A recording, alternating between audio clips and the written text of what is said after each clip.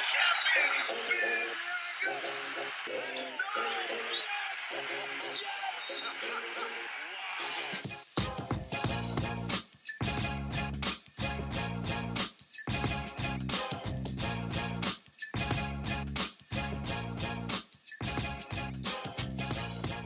right, everybody, welcome back. This is Chris from the Full 40 with Chris and Rob. We are joined by Emma Houghton and Patrick Zeng on a joint podcast episode. So if you're listening to State of the Nova Nation podcast, you might be wondering, who the hell is this talking? And we'll get into that in a second. But if you're listening on the Full 40, you might be wondering about Emma and Pat. So I am going to pass it to Emma and Pat to introduce what State of the Nova Nation pod is all about, and also to introduce themselves. So go ahead, guys. Awesome. Yeah, definitely. So I can start a little bit about who we are, and then Pat can maybe talk about the content side of things. But Pat and I went to Villanova. We graduated in 2020. So we were talking about before we started recording here. Definitely an interesting year for everybody, especially the year to graduate in. But Pat and I met doing radio at Villanova, WXVU. We both hosted our own separate talk shows on the radio, and then we called Villanova basketball games together, men's and women's. So that's where we really got into our recording groove. We started recording our own general sports podcast back in 2020, did that for a year, and then we took over the State of the Nova Nation podcast from the legendary Chris and Eugene back in October. So we've been just getting into the groove of this. It's obviously an awesome season to pick this up, and we're so excited to be here with you guys. It's obviously been in the works for a couple of weeks now, but such a great idea from Chris and Rob, and we're excited to get into it. Absolutely. So excited to finally get to do this crossover episode. So as Emma was saying, State of the Nova Nation from VU Hoops. I mean, of course, we bring you all the Villanova content. We're definitely really driven by numbers, which is something that's always followed us, whether when we're recording at WXVU to where we are now. It's something we've always looked at, bringing you coverage, game recaps, and things of that nature. And honestly, we have a ton of fun doing it. We're covering Villanova, our alma mater, and all the basketball there. So it's been great. But Chris and Rob, the Full 40, tell our listeners about you guys. All right. So I'm Chris. I'm 2009 grad. So is my partner in crime, Rob. So definitely an age gap here, which is interesting. Just 10, yeah. But no less passionate about Villanova hoops. We graduated in a Final Four year, so a different type of interesting from you guys. But that being said, our shtick on the Full 40 is like, there is numbers, there's analysis of games, but we're not X's and O's guys. We are the fans' take on Villanova basketball. Our whole thing is few people, friends, having a drink after the game, talking about Villanova hoops. And one of the big features of our podcast is the ice clinking when we record. So I will say, I think Chris is overplaying our hand on saying there are some numbers. I mean, a number gets mentioned. We are not bringing you in-depth stats and analysis. We are number 9 today. To be very clear, let's set the expectations here with what you're going to get. So definitely don't make any bets on the predictions that are to come. Yeah, we've had our fair share of bad predictions this year too. Yeah. So what are we predicting? So let's get into that a little bit. So we have the State of the Nova Nation podcast versus the Full 40 podcast challenge. And what this is we are doing a Big East Conference schedule pick'em. Every single game of the Big East schedule, we have made our picks now. That doesn't mean on future podcasts, we might say, hey, I wish I didn't make this pick, but we can't go back and change it. What happens now is locked in. What you hear on this podcast, we're not changing it for purposes of this contest. And we haven't decided what the prize will be, who the winner will be, maybe bragging rights, maybe something more. Maybe one will owe the other a drink. Who knows? Or maybe a trip to Reading Terminal Market, Emma. I'd love that. I don't know about Taylor Swift tickets, though. Those are too expensive. That might be tough. That might be expensive. Yeah. So maybe a Big East tournament meetup? Should I figure something else out? I'm definitely down for a Big East tournament meetup. So everyone was challenged to pick a winner for every regular season game, and as a tiebreaker, pick the winner of the Big East tournament. Correctly picking home wins counted as 1 point. Correctly picking away losses only counted as 1 point. You got 2 points for picking a home loss, and you got 2 points for picking an away win. So a little bit of a wrinkle added to it, because to challenge people to maybe they play a strategy play to pick an away win or a home loss where you might not necessarily see one, but you could see it happening, just to push people a little bit and to try and produce a little bit of an interesting result. And then you correctly pick the Big East tournament winner, you get 3 points. So that could change the game at the 11th hour to decide the winner. So the tiebreakers are, just to announce it, first is the closest to the pin on overall record in the Big East regular season. And the second is the closest to the pin on the away record during the Big East regular season. So those are all of the rules. So now here's how it's going to go. We're probably going to speed through the games where we have mutual agreement and instead go directly into the disagreements that we have. And it's fun because there are a couple of games where there is one person only on the disagreeing side, and those people are going to have to get challenged by the other three. So, Emma and Pat, did I miss anything? No, I think you hit everything. We're really excited to get into this. It's such a fun idea, and we're pumped to go through it. Yeah, and we hope people can get involved. We'll hopefully give out a sheet where it's going to be blank. You give us your picks, and in a couple months from now, we're going to have this all set up. So it'll be fun to track as the season goes on. And to see how wrong I end up being. It's going to be great. Yep. So love it. All right. So we haven't heard as much from Rob Dormish yet. I was going to say, I feel like I'm getting ready to get on the hot seat right now. But he's on the hot seat because we're looking at the Friday night game versus Creighton away at CenturyLink Center in Omaha, Nebraska. And an opportunity definitely an opportunity to lose that game. No doubt about it. Creighton's got a good start to the season, but only Rob picked Creighton to win. Rob, defend yourself. All right.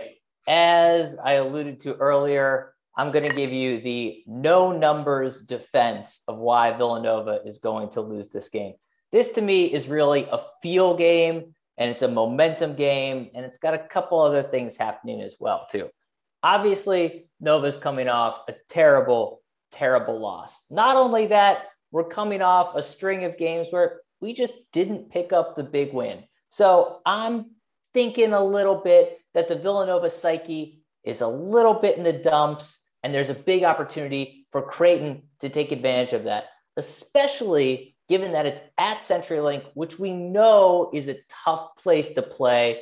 And Creighton has a really experienced, terrific coach in Greg McDermott. He's absolutely going to have that team ready to play. And I have to imagine there's not going to be a heck of a lot else going on in Omaha on a cold December night. So I have to imagine CenturyLink is going to be rocking to make sure that Villanova gets a hard time. In all reality, though, I do think this is, like, we know this is a tough place to play. Greg McDermott gets his guys up. And I kind of love the story. The leading scorer on Creighton right now, guys, Ryan Dawkins, I want to say, D2 transfer, 3-time national champion. He knows how to get it done.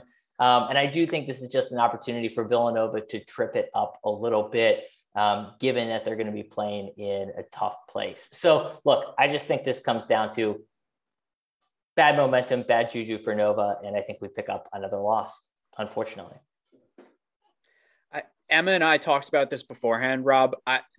I love that you picked them to lose this game, because trying to picture what Villanova Twitter will look like after the Baylor game, if they drop the first game of the Big East like that, oh boy, that Friday night could be interesting. I do think Villanova rides it out just with such a brutal performance on Sunday. I think Jay is going to whip them in practice this week, and I expect to see a bounce back. To your point, Omaha is brutal. Luckily, I don't think it's one of their dollar beer nights, because otherwise that could be real scary on a Friday night in Omaha with that crowd. I think Villanova's got enough to get it done. I know Kalkbrenner's a 7-footer, which is really scary for what Creighton can do, of course, trying to exploit Nova, but I see a bounce back performance. Yeah, and you talked a lot about bad momentum for Nova. Creighton's also coming off a top 25 win. They beat BYU last week, so they've got good momentum. I also go Nova here, but I like the idea of some havoc because of McDermott especially. I mean, let's be clear. I don't like the idea of it, but I had to make the pick. Yeah. I will You got to say, differentiate yourself in some way. I got to stand out. Stand out. That's true. But this is an interesting game because Rob could quickly get ahead of the competition here. Definitely. Because he gets 2 points for, he gets 1 point for an away loss. So, but he misses at all of our opportunities to gain 2 points with the away win. So now that being said, if we pick up the win, we're all tied for first and Rob is already 2 points back. So little tight situation there. That being said, we all agreed on the following game. And we all think that Xavier's coming for the annual Villanova ass kicking, as Chris Mack used to say. And so maybe just bad timing for Creighton coming in right before the holiday off of a tough week for Villanova, win or lose in Omaha, and has to play at the Pavilion in a very challenging environment that it will be there. So we all agreed there. So I don't think we need to discuss it any further. But we get to our first game where there's an even split. And did I say Creighton? Rachel's pinging me saying that I said Creighton. Did I do it again? I didn't even notice. I meant Xavier. Regardless. All right. So we get to our New Year's Day game, and we have a disagreement that is me and Emma are on one side, and Rob and Pat are on the other.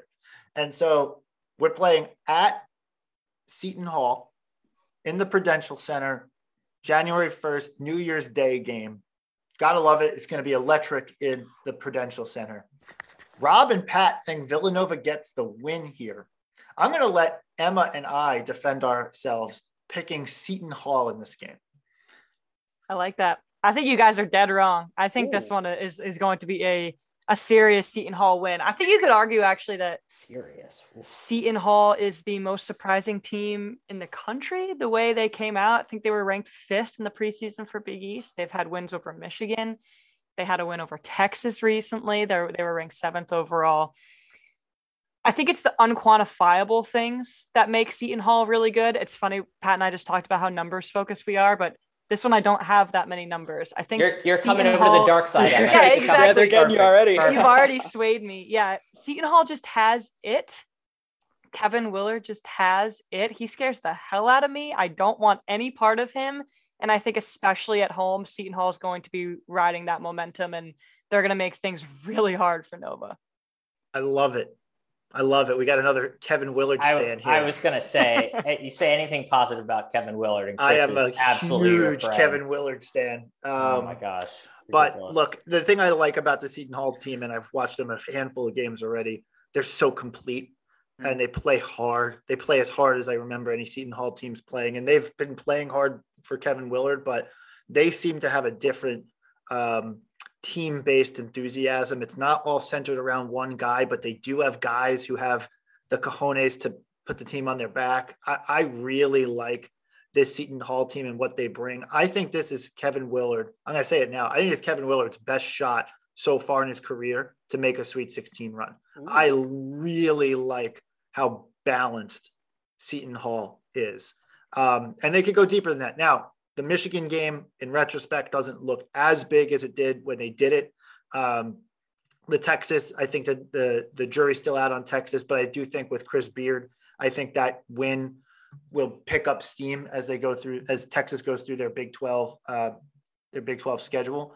That being said, I really like Seton Hall because I just have that, they have that it factor, as Emma said, and I really think that they bring it, and it's at the Rock, and there's still a little bit of a redemption factor because we ruined Miles Powell's senior night on like one of the last games that we played before COVID hit. And we were at that game, Rob, and I cannot believe that we didn't catch COVID there. So that game was very absolutely packed with people screaming at the top of their lungs in March of 2020. Oh, that's so that was that's wild. So that's why I have a Hall win that game on New Year's Day.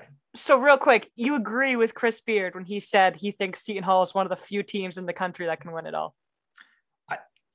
I don't know if I agree with that. I do not. I couldn't believe he said that. I couldn't believe he said it. I think he said one of 12 teams in the country. That's a little bit of coach speak defending defending a team that just beat you. So I think that is a little coach speak there. I don't know if Seton Hall has that top level player, that individual guy who can like put a team on their back. They do have a couple guys with an it factor, but I just don't think they have that one guy. Like you had Miles Powell to this team, for example, and it's like totally different ball game. But I think this could be a Sweet 16 Elite Eight team, but I don't think this is a third weekend team.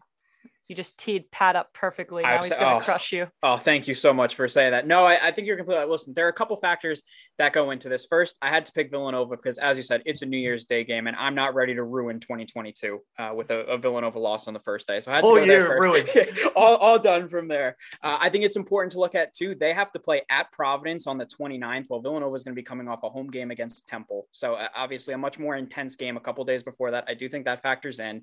And then when I look at Seton Hall, I'm so impressed with what they've done. I really, really had them low this year for the Big East. I didn't think they were going to have enough. Defensively, they're phenomenal. Offensively, Jared Rhoden has been the guy that's taken the step for them. He's their go-to scorer.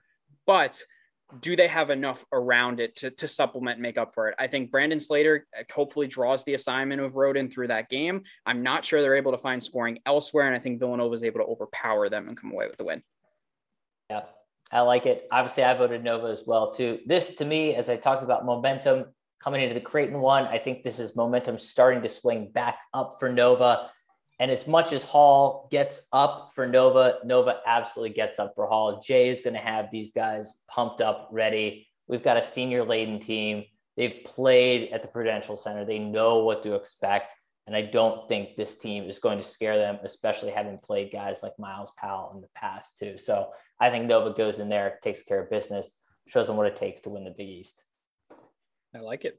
I mean, I hope that happens. I just don't know if it's going to. Yeah. All right. 2 agreements back to back after this. January 5th at home versus Creighton. We all seem to agree there that Villanova win. Also, one thing I'm going to point out, a little narrative about our Big East schedule this year. I don't know if you guys noticed while you were going through it. It seems like we play both games against the same opponent back, like very tight to one another. Yes. Like Creighton is a couple games then Xavier, we play twice in a row. We play like St. John's tight to each other. Like it's Providence and UConn. Providence towards the end. Yeah. It's weird. It's a super weird schedule that we play these teams like so close to one another. Like if we have to face Creighton in the Big East tournament, it's going to be a totally different team than we played in January. It's like throw the game film out. So we're home versus Creighton. Now, one thing that I do want to just point out is that all 4 of us picked an away win at DePaul. Is DePaul legit? Is DePaul legit? Because there's if DePaul is legit, then that is that is a game for all of us to potentially gain 2 points. But I don't know. To me, is like that game I sort of thought about for a second. Oh my God! If you had picked DePaul, I would have shrieked. I would have shrieked. I did not. I'm gonna regret it. I've been so high on DePaul, and Pat and I joke about it all the time. We do, but I'm actually serious about some play. Javon Liberty Freeman Freeman Liberty is so legit, and they've got enough of a supporting cast around them now where it's not a joke. And it is Liberty Freeman. I'm sorry. 20 points, 8 rebounds, 4 assists, 2 steals. That's pretty complete. Is Liberty Freeman it's a great little redundant? I would say so. It's a great name for the 4th of July. Yeah. So they also kept it close against Loyola Chicago, and they beat Rutgers, which I think are 2 relatively quality wins. And they just beat Louisville. I love that. Sorry, Chris Mack. He messed with Happy. He really did. I'm still not taking DePaul fully seriously, as fun as it is to see them at 8-1. They do have some players they can score a little bit better, but if this is Villanova team, and this is a Villanova team that is still towards the top in most efficiency numbers, they have to beat DePaul, and that's how I look at it. Yeah. All right. It's DePaul. Don't overthink it. I didn't. We all put Villanova in. All right. So next up is away at Xavier on January 12th. Emma, you have to defend yourself here. The 3 of us picked ranked Xavier at the Cinta Center to win the game. I don't want to get to too much more than that.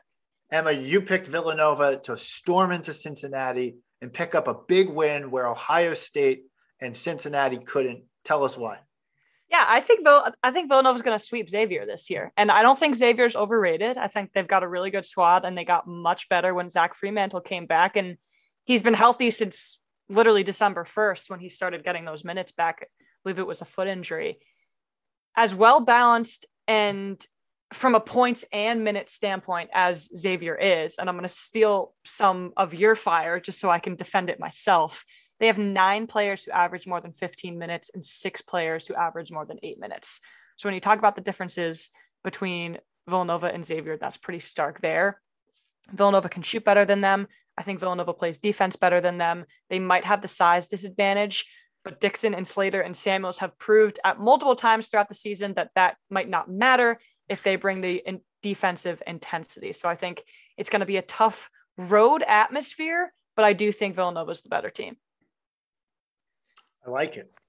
Again, I hope it happens. I hope it happens. I just don't think it will. Cintas Center is a tough place to play. I was lucky enough to go there for a game. It was a couple of years ago, I guess, something like that. That's another place. They get excited, and there's something about the Cintas Center that we seem to struggle with a bit. So especially given Xavier's team this year, they've got the experience. They basically brought back the whole team, and they're off to a good start this season. So I expect them to carry forward. I do think the home court advantage absolutely plays in this one. So it's Xavier for me. All right. Yeah. I like it. Rob speaks for me on that one. Same thing. Cintas is brutal. And I think that plays a huge part of it. I'm all on the Kobe Jones train for Xavier, that I think he's developed into a stud. I think this is a really tough one for Villanova to try to go in and win that game. All right. So then an interesting piece of the schedule. 16th at home versus Butler, 19th at home versus Marquette, 22nd away versus Georgetown, and 25th home versus DePaul. All 4 of us have Villanova winning all 4 of those games. Easy. We're going to speed through that. So I do think that is not the lightest part of our schedule, but maybe you could argue just because of the mix of who's home and who's away during those games. So then we get into the end of January, 29th at home versus St. John's. And I have St. John's winning that. So that's on you, Chris. That's on me. You take it. That's on me. Here's what I did here. I kind of looked at last year versus St. John's, and I said, the first game that we played them, we were fucking lost. Sorry, disaster. Just lost in that game. The second game that we played them, Jay figured it out, team figured it out, and we whooped butt. So whooped butt? We whooped their butt. So that's what I'm saying here. I think St. John's in the first game that we played them, even though it's at home, I think we come off of 4 wins. We're starting to feel ourselves again and whatever. They come out, they're playing everything. Posh Alexander's everywhere. Champagne's hot from deep. And they get into our grill like Baylor did, and we start to cough the ball up a little bit. We start to make some mistakes. They get hot. They feel themselves. I have St. John's beating us at home. I won't lie and say that I did look for an opportunity to pick up a random home loss in this to try and win the points battle here. But I did have Villanova losing to St. John's in one of the games, and I decided to pick the home game for that reason. I went back and forth on this one. You almost had me to go with St. John's. St. John's is such a rough matchup for Villanova if we play in that way, because as we know, watching Nova obviously plays very slow. St. John's is all about getting in your face. They're 5th in the country in tempo. They push the ball so much. Nova hates that. That is obviously not the game they want to play. So I think the Johnnies can cause some trouble, obviously with Champagne and Alexander, as you said. Just the home portion of it is why there, at least, I led to Nova. Yeah, Chris, I feel the same way. I said all those points you said, except for the away game. Yep. So I think St. John's is going to get not at least. I think they're going to get 1 win over Nova. And I think it's going to come when they're at home. They average 10 steals a game. I think you could argue that Villanova's experiencing a little bit of a turnover problem. If they faced St. John's earlier, I would actually feel even more confident giving them the loss. But I think this one's a win at home. They'll do enough. Gillespie can stay composed enough, but then on the road, it's going to be a repeat of what we saw last year where they just breathe down your neck every single possession. And as Nova showed against Baylor, Gillespie's going to get frustrated, Jay's going to get frustrated, and it starts to crumble a little bit. All right. Rob is laughing because Rob knows that I just have a soft spot. I have a soft spot for Kevin Willard. Yeah, I was going to say. A soft spot for St. John's. So very athletic team, as Chris likes to say. That was a different era. It was. That was a different very era. big on their athleticism back then. I think they're a tournament team. They never lost, but I think they're a tournament team, and their non-conference schedule did not go as well as I thought, but I think the Johnnies are going to get a bit. I just think they play up and down to their competition. They do. Oh, 100%. Except for the top, like Kansas, I whooped them, but I think they play up and down. So their numbers don't look good. Their analytics don't look good because they don't stomp teams out that they're not excited to play. And they let Monmouth hang around forever. Not that Monmouth's that bad of a team. Monmouth's a good mid-major, but they let Monmouth hang around that whole entire game when they just could have ratcheted up the effort. They're better than that. Yeah. All right. The next game, we also have disagreement. Groundhog's Day. Rob picks Marquette in Wisconsin. It's a common theme. It's a common narrative for me. You're going to hear basically the same thing again. It's a tough environment to play. Marquette has shown they can play against some good competition this year. Yes, they beat Illinois. Yes, that win has lost some of its luster. Absolutely. And no, they did not show up against UCLA. But then again, we didn't show up against Baylor, so you can't fault them all that much. They've got a new coach there with Shaka Smart. I think these guys are going to be pretty jacked up for Nova to come in here. And I think just given the environment, and especially, again, I tried to think about this in kind of waves of the season. We come off 4 nice wins. It's kind of almost like time for a loss, if you will. So I'm thinking about it in those terms as well. So that gets the loss for me. So I picked Nova, but this was the hardest decision for me of all the games. I really do. I think Marquette is definitely, without a doubt, the dark horse of this conference because Seton Hall has already proved itself to be pretty legit. They're crazy high tempo, crazy good defense, the home crowd. I wouldn't be surprised at all if Shaka Smart upsets Nova. Not at all. I wouldn't be surprised in Wisconsin. Yeah. That's definitely a game that's losable. I ultimately came down to, for me, in my mind, I'm coming off of St. John's loss. So I'm coming off of the guys are hot coming into the Marquette game, but that's true. Yeah, that's a good perspective, actually. Mm-hmm. That's going to be a tough environment. I totally get your point there.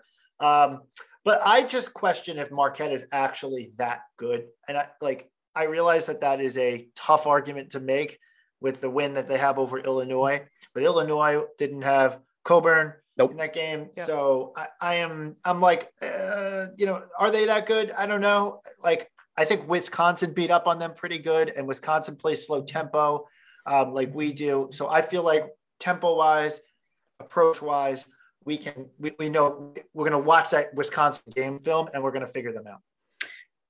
I'm with you. Play this back when I get it wrong, but I'm not afraid of Marquette at all. They're going to hit you with defense with what Smart puts out there. They cannot score. They're not a good offensive team. They're going to struggle there. I think Villanova causes enough havoc defensively with turnovers that they're going to just outscore them. So Villanova's going to sweep Marquette.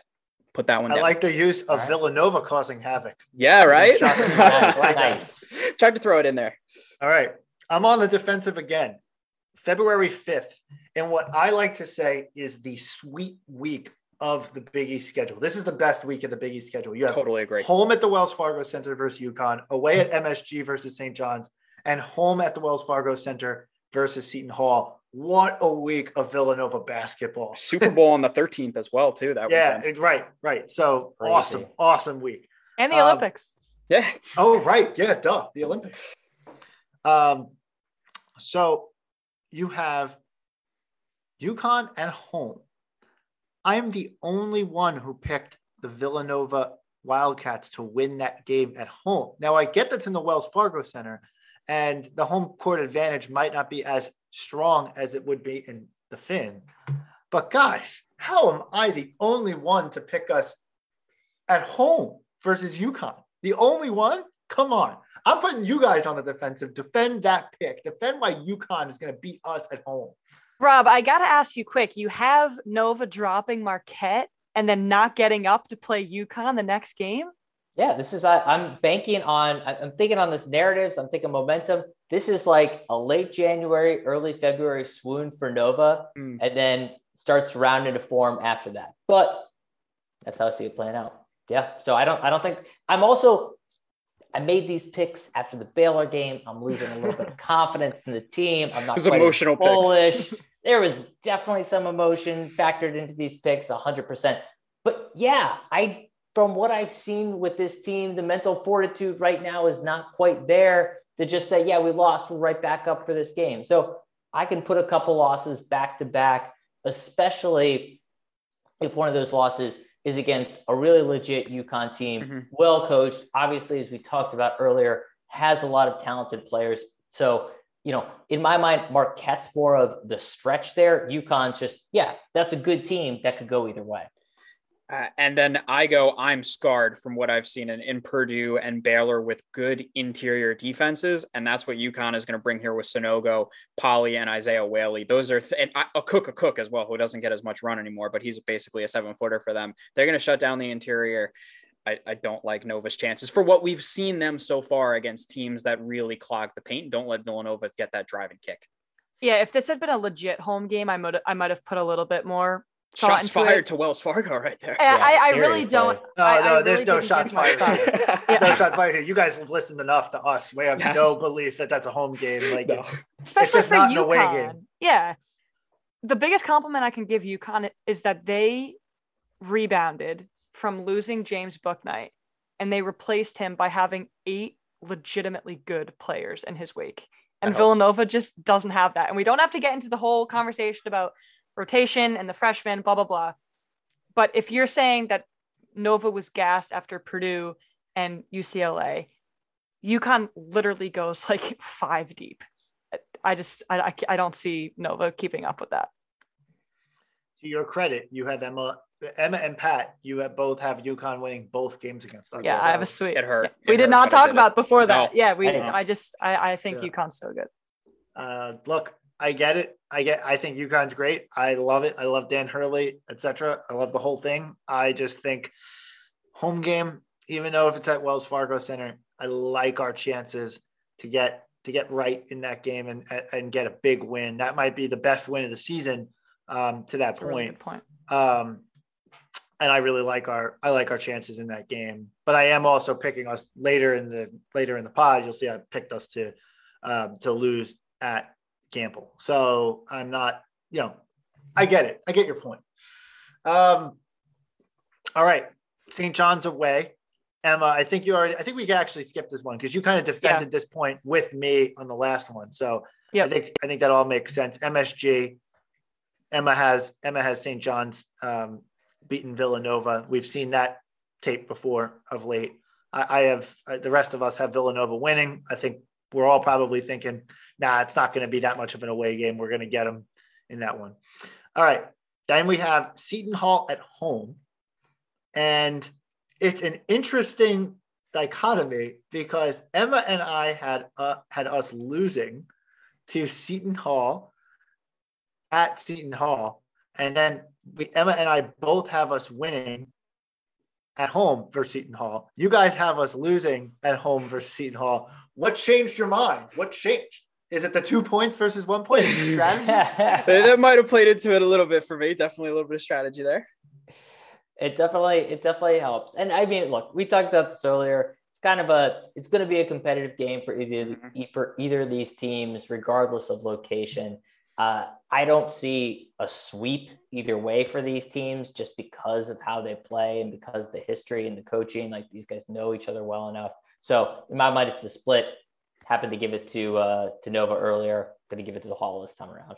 Yeah, pretty much same reasoning for me. As I downplayed Seton Hall, I still think they're a team that can, cause some trouble for Villanova. And because of that, I think a split happens. For me, it's a revenge game off of the last one. So mentally, I'm going, we're at home. It's a revenge game. We're going to get their number this time. Yeah. And this is Wells Fargo, right? Yeah. This is at Wells Fargo. Yeah. This is the annual insane Seton Hall Wells Fargo game that they win. Yes. Oh. Also, this is usually the time of the year where Seton Hall has the team infighting portion of the schedule. Oh, good point. Yeah. So they usually start to lose games randomly late January into mid-February, and then they get right for the tournament. So I'm seeing their swoon happening right around this time. This is where Kevin Willard becomes overwhelming. I was Then the just team going to say, starts to have infighting. that's when he then just they always stops lose. talking to the media. Yeah, this is his part of the exactly season. right. Everything's sunshine and rainbows now. Give it a couple months, and Kevin Willard will be yelling on the sidelines, sweating his ass off. So, I'm not worried about Seton Hall in early February. That's an infighting game for them. So. I do love that. All right. I have to defend myself on the next game, although I don't think I should have to. And I have another one with you guys where I have a total disagreement on. But we play February 15th away. So after that big week, we then have to go on the road to the Dunk and play Ed Cooley and the Providence Friars.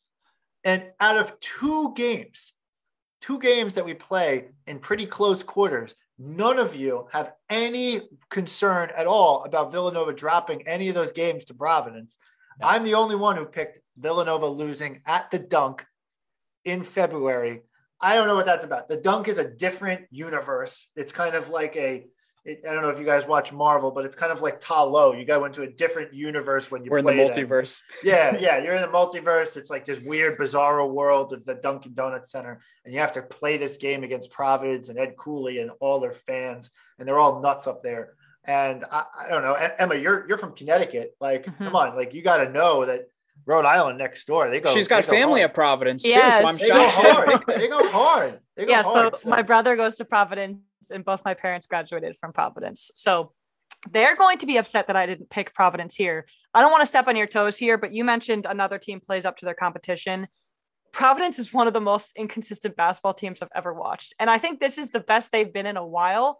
I just don't think they ever bring what they need to beat teams in the Big East. They had so many highs. They beat Texas Tech.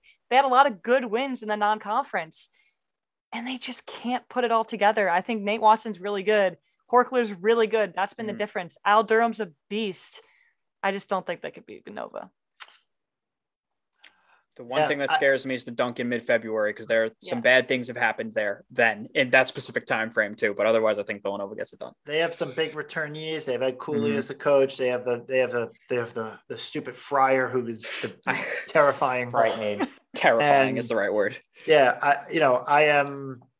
I just don't like us there. I don't like us away at the Dunk after night. Mind you, I'm coming off of 4 wins, so we lose to St. John's, and then I have us beating Hall and UConn and St. John's on the road. 3 big wins in that big week. And then I have us drop into the Providence Friars at the Dunk. All right.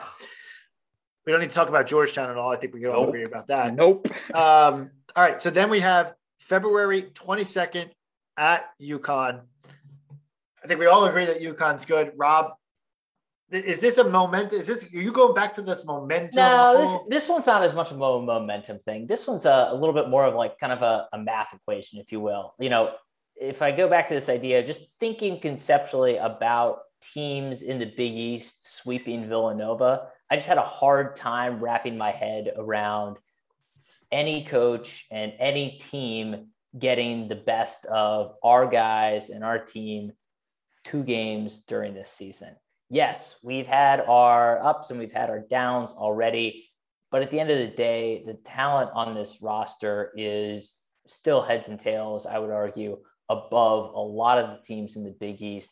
Yes, any one of these Big East teams can pick up a win, except Georgetown, that's for sure. Can pick up a win against Villanova on any given day, but can they pick it up twice? I don't think so. So I had UConn beating us earlier, and I had Nova just picking one up to return the favor now. Awesome. All right. I won't push you too hard on that one. But yeah, it's actually a very nice positive thought. I like that. I like it. Yeah. Yeah. I think we all want to win at Gamble. Yeah, I just don't think it's going to happen. All right. March 1st versus Providence. We all agree. We talked about that just a couple minutes ago. We have all agree that we're going to win that game at home. And then the bugaboo game. And then the game that kills me, that none of you picked this as a loss. I don't understand it. how many times do you have to watch us go into Hinkle Fieldhouse and lose a game that we should win? How many times the 2018 team gave up 101 points in Hinkle Fieldhouse on a 73% shooting night, like from Butler? Like, what is it going to take for you guys to believe that we're just not going to win in Hinkle Fieldhouse? I was the only one who said, I'm going to look at the evidence here, and the evidence says we're going to get our ass kicked in the final game of the regular season. It doesn't matter what time it is. It's at Hinkle. It's a different universe, and here we are. They don't have the guy, though. They don't have a guy. There's no Kamar Baldwin walking through that door. No, they're not going to put up 100 points. They have Hinkle Fieldhouse. Yes. That's the guy. The Hinkle. That's true. That is the guy. Sun rain thing. That was a couple of years ago, right? Oh, I remember that game. Yes. Yeah. That's what it is. For me, I don't think this Butler team is very good, if I go straight out and say it. But Hinkle is, well, we can say it, living hell for this Villanova team, and there is always a chance that those rims get real tight real fast. They did just pick up a win over Oklahoma. They did, which I was not expecting at all. That was a big win. But to your point, they got blown out by Michigan State, Houston, and they lost to A&M. So they've got Purdue this weekend too. I mean, Chris, looking just based on records, we're about even with Butler, so it must be an even matchup. Quality teams. All right. So regular season recap. This is an interesting point. Emma and Pat, 4 losses only out of 20. So 16-4 is their projected record. Rob has 5 losses, 15-5. I have 14-6. And so I looked at that and it was funny because like going through this exercise, I would have thought, oh, Rob's definitely going to have the most losses. But just doing the actual math, I actually was the least bullish on this team. For me, just to talk on an overall basis, I think the Big East is really tough. I think it's challenging. I think it's going to be a gauntlet this year. I would have told you before the season started that I thought we had a chance to go like 18-2 in this conference. Looking at the actual results that have happened so far, looking at our results of what's happened so far, knowing that we got to play a lot more away games, and knowing that Jay has not found a way to work in the freshmen, I think that there isn't as much upside. I think the floor is very high, but I don't know if the upside is that high. So going deeper into the season, I'm still thinking the same team's coming out every single game to play that game. And what do we got? So, for me, that's kind of my justification for having the most losses of all of us. Does 6 losses win them the Big East regular season title? It's close. I think we actually might get the 2 seed, but I can see it being a tie at the top. I can see it being 14-6, which, by the way, I love that. Just to be clear, I would much rather prefer being the 2 seed and playing the night games in the Big East. Than the noon game. The noon game is the worst. It is the worst. Really bad. So speaking of the tournament, we have winners picked. Rob and I have agreement. Seton Hall is going to win the 2022 Big East tournament in MSG. I want to pitch it to Pat, who has Villanova coming out ahead in the Big East tournament. Tell us why. And I find it funny too, because I think like as we go through our podcasts, I'm usually the negative one when talking through things. But when I look at this Villanova team, trying to take this Baylor game out of our minds, which of course is going to be very fresh. I think it seems really good. I think that starting 5, I will go toe-to-toe with any team in the Big East. I know I talked about how UConn's a very bad matchup, but I have them as the 2 seed, which would put them on the other side of the bracket. If they get off to a 1-off in a title game, I think they can come away there. I'm hoping the rotation comes into more effect. Maybe Brian Antoine plays a little bit. I know we'll talk about that in a bit. I look at this Villanova team and there's so much talent. I say they have enough to get it done. That said, Big East is great and it's going to be a bloodbath on the way through, but I think Nova comes away with it. I really do. I love it. Emma, you are the Connecticut homer picking UConn to win this game. I'm not usually a homer. It's funny that you said that. So I had 4 losses, and I think it's very simple. I had UConn twice, St. John's, and Seton Hall. Those are the big teams. Those are the high-tempo teams, and those are the really good defenses. And those are Villanova's 3 biggest weaknesses. I sense a narrative. Yeah. No, there's definitely narrative going on here. I love it. I think Seton Hall, we've explained why I think that's a defensible pick. Seton Hall in the Garden in MSG is pretty good. So I like it there. I will ask you guys one question. At this moment in the season, if you had to pick the Georgetown, if you will, the team that comes out of nowhere to steal an automatic bid, who's your team? I got it right away. Marquette. Right away. I think their defense is good enough to win them games. Daryl Marcel was so good at the beginning of the year. He's fallen off a little bit, but if he gets up in that offense, they've got some guys, and I'm so high on Shaka Smart. I think they're just going to be fun to watch, and all their games are going to be less than 60 points. It's going to be just painful to watch from an offensive standpoint, but it's going to be a rock fight every single time. Hey, if we scored 60 on Sunday, exactly. we would have won. Cheering. Yeah. A cop-out answer is if I can't say Villanova, UConn, or Seton Hall, Xavier, I'll go St. John's because they have enough high-end talent, Champagne and Posh Alexander, that they can get hot and win games, especially being at the Garden. If I'm going without those teams, I'll say Creighton. I think Ryan Nembhard's been so good. As I said, I do not have confidence in Marquette there, so that's why I'll go with the Blue Jays. Nobody really talked about Xavier on this episode. Rob? A lot of people are high on Xavier. I'm not high enough on Xavier to pick him to win the tournament. That's for sure. I think a lot of that comes down to just coaching experience. They've got the players there. Travis Steele, to me, still I think has a bit to prove, and I think he'll probably just have to overcome a little bit too much in what is going to be a challenging tournament this year. So I think that one's a little bit of a bridge too far for me. I like the St. John's pick. If I'm picking a dark horse for the exact same reasons that you mentioned, Pat, I don't think it ends up being a dark horse though, just because there's enough quality there to pick from at the top of the conference. Yep. Rob just not answering the question. What was the question? The answer was pick a dark horse. I said St. John's. Oh, okay. I said I agree with Pat. But I said, but I don't think that will happen. Gotcha. My dark horse, the DePaul Blue Demons. Oh, yes. Do it. Yes. The darkest of dark horses. The darkest of dark horses. I love it. Oh, man. I'm rank DePaul, baby. Rank DePaul. Yes, give them votes. Yes. I love it. All right. That's it. That concludes our walkthrough of the Big East tournament. This will, the Big East schedule. This will be on all socials. You can participate. Feel free to put your picks up. We'll get that out. This is going to be a lot of fun. Let's pick them. You can play by the same rules. If you win, if you beat all of us, we're not experts. So, or at least Rob and I aren't experts. So I'm definitely not. You don't really get a whole lot of gain out of that. You just listen to people who happen to record what they say about Villanova basketball. Yep. But there you go. There you have it. So we do have a little bit. We're gonna do a joint mailbag. Yeah, let's do it.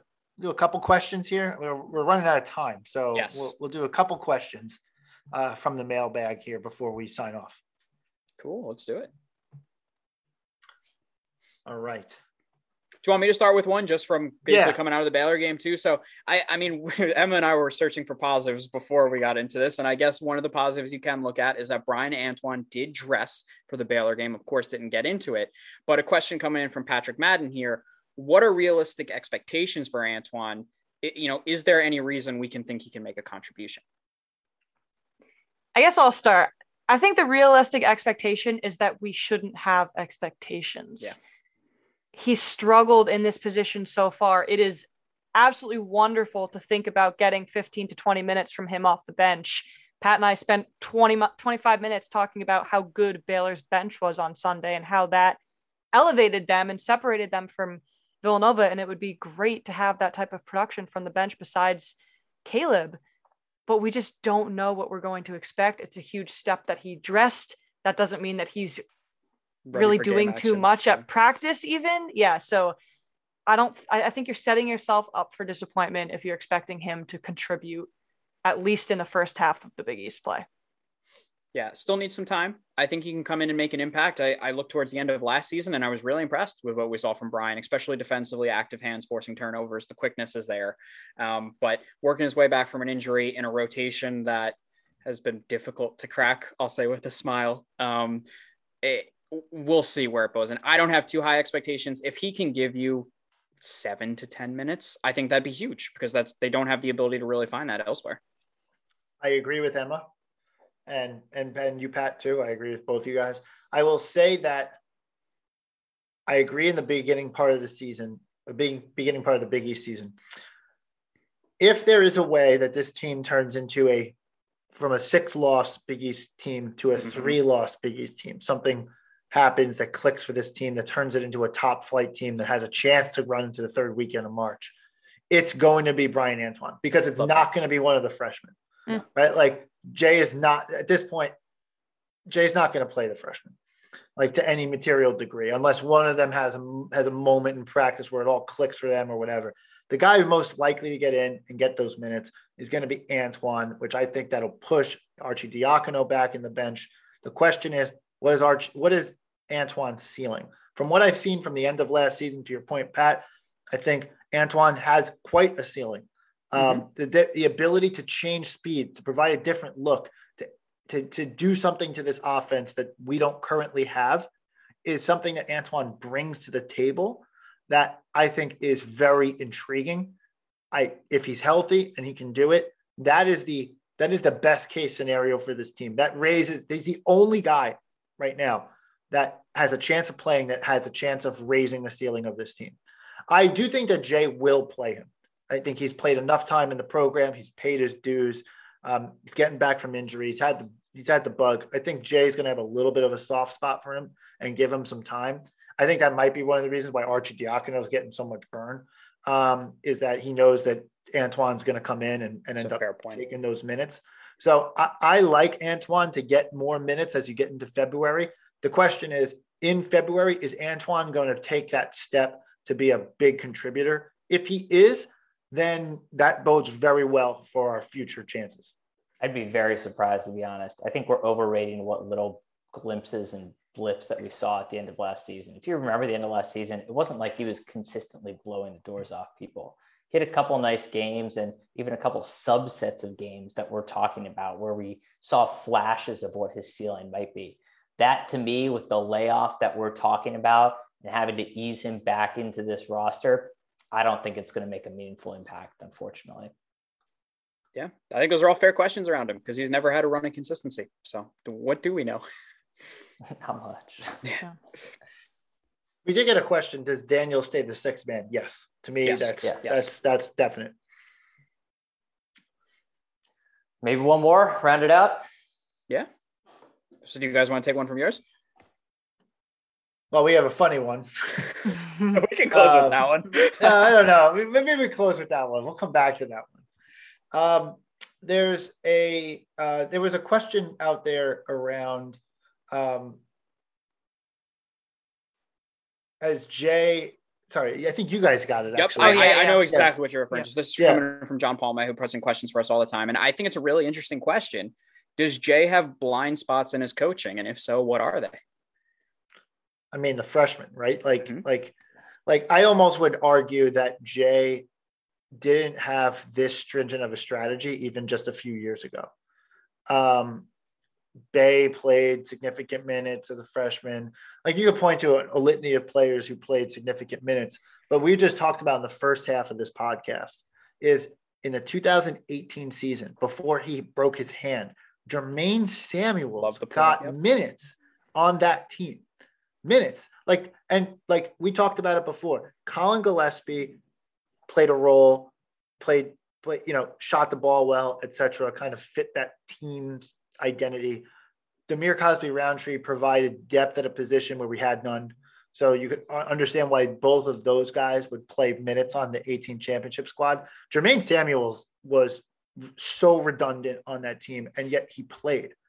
And he wasn't good. He didn't play well with his couldn't minutes. Shoot that year at all. No. He couldn't do anything that year. He kind of looked very lost on the court. He had one game against DePaul, then he broke his hand. That's true. I just think that Jay has kind of lost his way. I think he got I'm not a guy who plays freshman. Kind of got in his own head. I think he's got a blind spot here on this issue. And I really wish that he'd be able to find time for these guys. Rob and I talked about it on our part of the podcast, but I'm not understanding why no minutes is the answer for these guys right now. Yeah, it's just confusion in general. And Pat and I have talked at length about this, about how unfortunate the non-COVID illness, the flu-like symptoms that everybody had, the fact that it came during Big Five, because that might have been the moment in the season where Jordan Longino stepped up. And maybe that was when Njoku got some serious minutes against lesser sized guys, and they would have just gotten some run under them so that they could be trusted for even 4 to 5 minutes in a game against Baylor or a game against Seton Hall or UConn on a slightly lower level. I really like all of your Chris points. I think to me, it just comes back to a lack of adjustments, and it can even go as far as to a recruiting standpoint. And I know this is stealing your thunder a little bit, Pat, but it's finding personnel that elevates you to the next level. And I don't think Brian Antoine, maybe this specific year, just because he gives you some bench depth, but there isn't a player on this roster at the big man position that takes this team to a really high ceiling to, okay, this team can go out there and win a national championship. And there have been a couple of years like that now, and it doesn't necessarily feel like that's going to change in the future. Yeah. I will say one of our friends raised this question a little bit earlier too, thinking about kind of what role the assistant coaches play in this too. It's great. And I think it's a non, I don't know what word I'm looking for. Basically, it would have an impact on it, is my hypothesis. And that if you look at who the head or the assistant coaches are this year, you've got a lot of folks who were former players, which again, nothing wrong with that, but then also got their coaching start under Jay Wright. So you have a little bit of kind of a weird relationship, right? Where you've got a kind of a mentor-mentee type thing where, yes, your job is to challenge your coach and challenge your employer, but at the same time, you're probably only going to push that guy that hard, right? And it's going to be different than if you came from some other program, completely had this totally different perspective and brought something totally new to the table. Like, you've basically been ingrained with Jay Wright's philosophy and had this inherent bias to say, well, what he's doing, 1 or 2 titles, and that's the way I was raised. So that's the way I was raised to coach. So I do wonder if there's a little bit less challenging going on there than there may have been historically, but pure speculation on my end. Yeah. And then my point goes into everyone's. I think he can be loyal to a fault, and maybe the assistant coaching staff can be loyal to a fault. And that, guys like Jermaine Samuels was really bad against Baylor. He just was. I'd like to see Jordan Longino get a couple minutes and see what that athleticism and speed can do to try and change things up and in opportunities like that. So I know Jay's loyal to his guys. We talk about playing the older players. They know the system, get all of that. Of course, we're all Villanovans here. We know the drill, but sometimes I think he can be loyal to a fault. And I think we've seen that a little bit this year. All right. I think we have one question left and we have to answer it. And I think loyal to a fault actually is the good theme. Wow, I didn't even think about that. We got a question here that says, what does the Arcidiacono family have on Jay Wright? What blackmail do they have that on Jay Wright? Obviously, this is referring to the fact that Chris gets significant minutes on this team. Look, what can I say? Yeah. Jay doesn't trust the freshmen. He trusts the guys who've been in his program for a while. I'm sure Chris Arcidiacono brings it every day in practice. That's what there's no debate about his work ethic. There's no debate about any of that.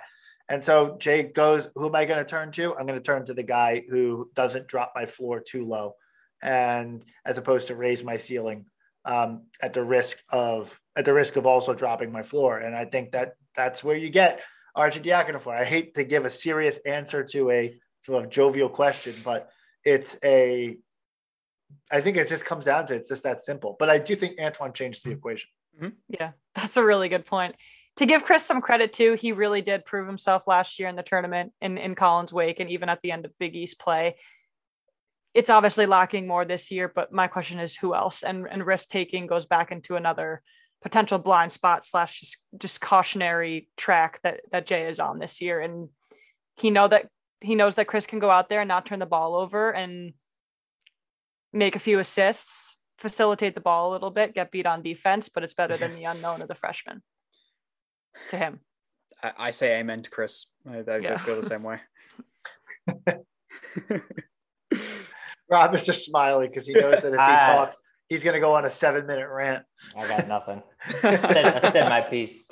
All right. Well, with that note, this has been a blast, and great. I hope we do more joint podcasts in the future. I think it's good. I love listening to you guys. I think you guys have a great show going. And I love that you guys took over. I know you said that Chris and Eugene were legendary, and they were. And I think you guys are legends in your own right and doing quite a good job with the State of the Nova Nation podcast and over at VU Hoops. So congratulations and kudos to you on getting that going, and very excited to have worked with you today on this podcast. Oh, we really appreciate it. This was so much fun. We've been looking forward to doing this. I'm so happy we finally made the crossover a reality. I'm excited to follow this stuff all year, and what you guys do here with the Full 40. It's just so much fun to listen to, I think is the best way to put it, with how you guys take everything. We were excited to do this joint. Fun. It's not, awesome. Not good, not knowledgeable, but fun. Hey, we don't claim to do that, Chris. Come on, let's keep it real. You know what I meant. Awesome. No, that was great. But guys, tell our listeners where they can find you on social. Yeah. So we're at the Full 40 on Twitter and Instagram. We're also on Spotify, Apple Podcasts, SoundCloud. And then we've been doing a lot with YouTube with the live, the video feed, the video recording of late, thanks to our producer, Brian, and our social manager, Rachel. So we're all over. All the socials, all the places you can find podcasts. So that's where we are. Same question to you guys. Yeah, you can find us on Twitter and at SONN pod. And you can find me and Pat on Twitter as well. I'm at Emma_Houghton9 and Pat is at PZeng15. And you can find us anywhere you listen to your podcasts. Absolutely. Awesome. Let's make that in-person meetup happen. Yeah, let's do it. We definitely got to do it. Love it. I would love the opportunity to do that. That sounds great. Yeah. Thanks so much, guys. Thanks so much for joining us. Appreciate it. And have a great evening. You too. Go Nova.